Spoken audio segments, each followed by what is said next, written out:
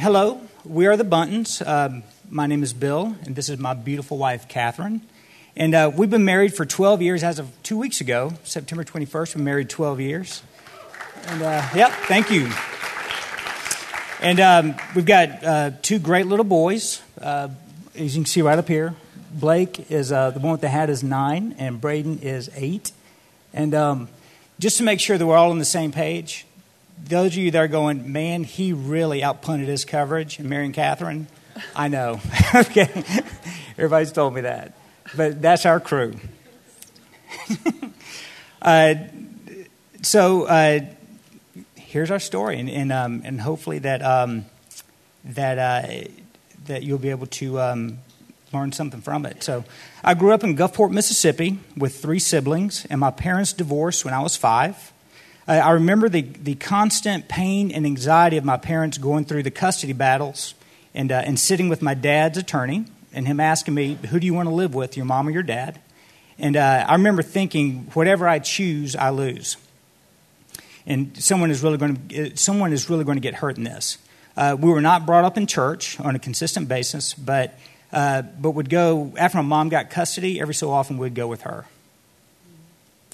And I grew up in a Christian home, attending church 2 to 3 times per week. I have one sibling, and my parents just celebrated their 50th wedding anniversary in January. At age 7, my dad explained to me how I could give my life to Jesus, and together we prayed, and I trusted Christ. But it wasn't until many years later, at age 31, that I truly understood that Jesus is someone I could fully give my life to and have a relationship with. Early in my life, I developed real ugly patterns of finding my significance in what others thought of me. I developed the skills of attracting attention and controlling a relationship. I'd become whatever I needed to be in order to fit in or be desired. So after college, I moved to Dallas after graduating from Mississippi State, basically because I heard it was a great place for business and being single. I dated a lot. Had a few different jobs. I did attend a church on a regular basis, but there was no commitment to anyone or to anything. The time God started moving in my life was when I went on a mission trip to Cuba, doing door-to-door evangelism. And and at that time I thought I was a Christian, but just to make sure, I got on my knees and asked Christ into my life just to make sure that I was covered. At age 23, I got married because all my friends were doing it. I was trying to find my value and my worth and my significance, and that man completely exhausted him. In search of the answer to my questions, am I worthy? Do you think I'm terrific? Am I enough? I made bad choice after bad choice. I was flirty, unfaithful, and starving for attention. By age 30, I was staring at divorce papers. I want to interject here that at the time, I was not pursuing Jesus, and I was not following his heart for how to deal with my insecurities or marriage issues. I wasn't involved in a church, and so I wasn't surrounding myself with Christians who would care for me during this time, counsel me, or even walk through it with me. I was pursuing divorce in complete isolation. So looking back on this, I'm fully aware that divorce is never by God's design. So a friend of mine could tell that I was drifting through life and encouraged me to go through a program that was designed to put your life under a microscope and allow God to show you what's working and what's not. That's where I met and saw a beautiful blonde that made me laugh like crazy and made my heart jump. A year and a half after my divorce, I met Bill at a seminar designed to help you deal with the hurts in your life. And it was also in this process that God finally, truly, deeply reached my heart. I understood that he loves me no matter what I've done, and that Jesus' sacrifice on the cross paid for all my ugly sins. I felt completely free. After the program ended, we started dating and got engaged about a year and a half after we met. Also during our dating, we did some really good foundational things for our marriage, like going through Crown Financial Ministries and a pre-engagement course at our church at that time. We got married in September 2002. Since my home life had a lot of pain and anxiety growing up, my view of a successful marriage was to keep peace in the home at all costs. Also, I'd heard Kathryn's story from her previous marriage, and I didn't want our marriage to resemble that or the one that I grew up in, so I became Mr. Nice Guy, a very passive and weak leader. About 2 years into our marriage, we started to look at our finances, and we realized we need to start working on them. We each had made some bad financial choices and brought debt into the marriage, and then together we had collectively accumulated more. We knew that it was going to be a tough and committed road, but we were willing to make changes for our future. We were involved in a church that we were attending, and we even led a personal finance ministry there. God was preparing our hearts for a time in the future that was coming that we would need to live out what we were teaching. I remember one night after our first son was born, I got all the medical bills that were coming in by the truckload at the time. I got all the medical bills and organized them around me and almost got physically sick from the pressure of what we owed and the pressure of the collector's calling. That's the start of me putting our financial situation above our marriage. It was during that time that that Proverbs 3:5-6 really spoke to me. With trust in the Lord with all your heart, do not depend on your own understanding. Seek His will in all you do, and He will show you which path to take. About 5 years into our marriage, the financial bottom completely dropped out. Bill was trying to start a new career based on 100% commission in a recession, and we were staring down $150,000 in debt. I was a stay-at-home mom, and we had 2 babies in diapers. These were dark and depressing times. But it was also during this time that God directed us to Watermark. We were surrounded with believers that would speak truth into our lives and provided for many of our needs through the love and care of His people. So Kathryn heard about Reengage from some of the neighborhood moms, and we decided to try it out, decided to go. I learned a lot during it, but also at this time, I went through a company change. I'm in commercial real estate, and I went through a company change, and we were in a financial crisis. I'm the typical bootstrap sales guy, and we were drowning in debt, so my mind was focused on surviving, because there are so many times when we were down to $10 in the bank. We were having garage sales, picking up items on the side of the road to repaint and sell, parking cars, helping build fences, whatever we could do to survive. The verse that impacted me during this time was 1 Timothy 5:8. But those who won't care for their relatives, especially those in their own household, have denied the true faith. Such people are worse than unbelievers. So honestly, I was confused, because do I provide for my household, or how do I love my wife? And my thought was that's how I loved my family, was providing. So I was confused, and I was struggling with advice from anyone, because the ones closest to me could not relate to being on straight commission. This was the first time that I questioned God's goodness, and the first time I had the thought that I was better off dead than alive. Obviously, our marriage during this time was struggling. We were tired, we were worried, and trying to cling to God's promises. It was during these days that some of my old patterns of behavior began to return. Finding my life and value in things other than Christ, I began to drown in anxiety and worry. Comparison truly is the thief of joy. I began to sink under it as I noticed the upward mobility of those all around us, their homes, their vacations, their kids' activities, their remodeling projects, their shopping excursions. And I was piling my anxiety and hopelessness up on Bill's shoulders, and he was already sinking under a heavy load. I wasn't loving him well or encouraging him.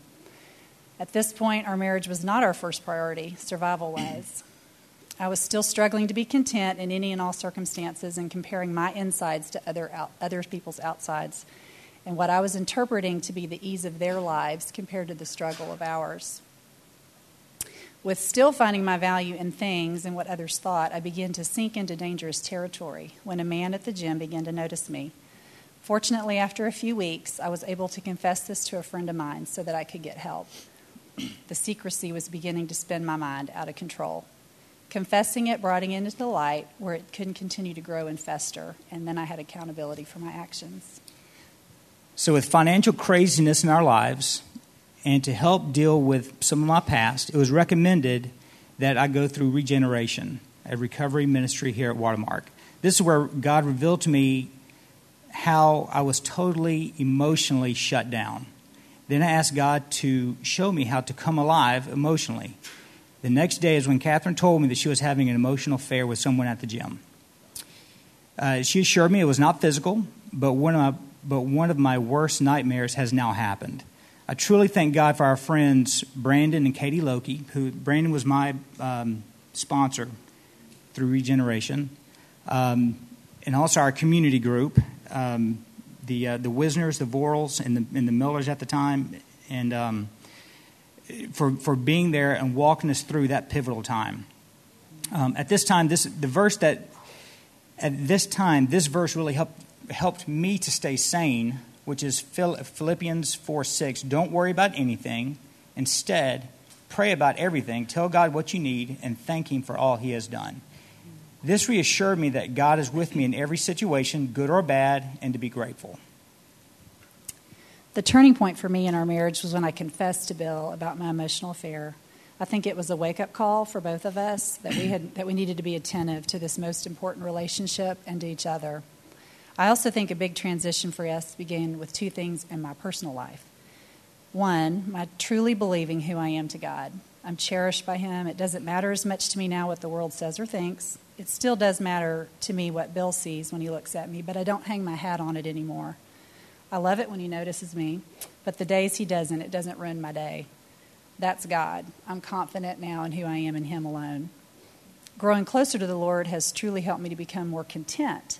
I'm happy to report that our debts have been paid off in full. God has been really good. And I also know I'm more able to handle God's desire for us to be wherever we are financially at any given point. It's not fun sometimes, but I'm more drawn to tell Him now instead of Bill, because I know that God has a plan and a purpose for anything that we go through. I count all His gifts as blessings more often instead of comparing and complaining about where we are.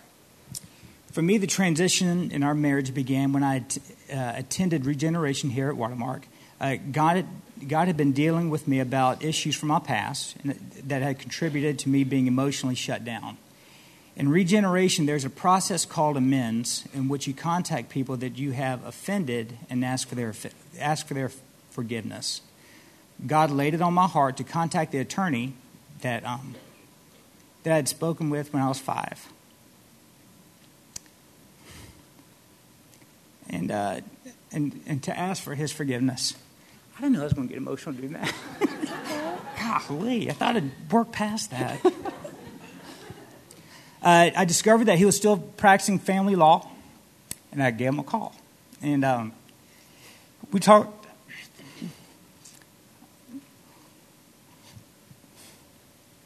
We talked for about 15 minutes, and when that was done, I truly felt like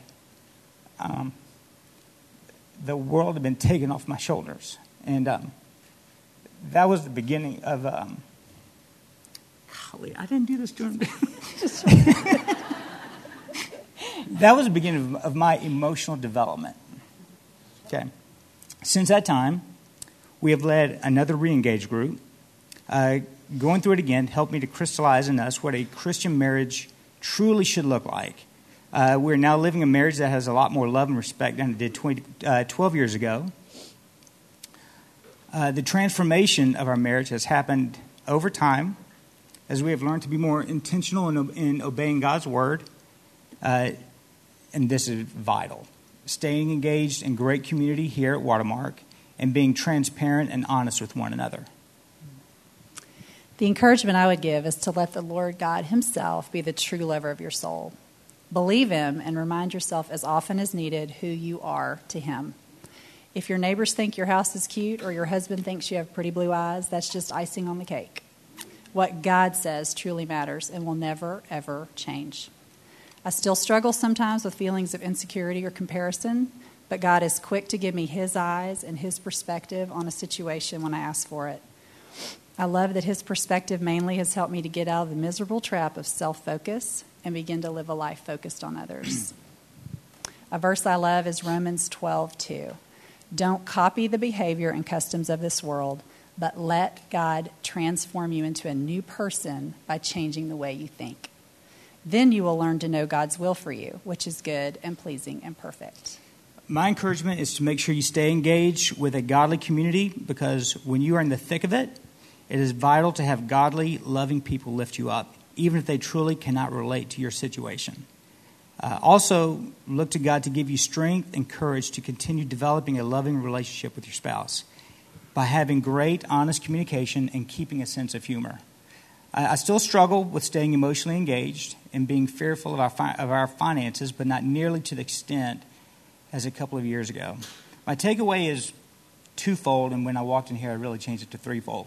But so my first one is to never make a decision based on fear. In 2 Timothy 1:7, for God has not given us a spirit of fear and timidity, but of power, love, and self-discipline.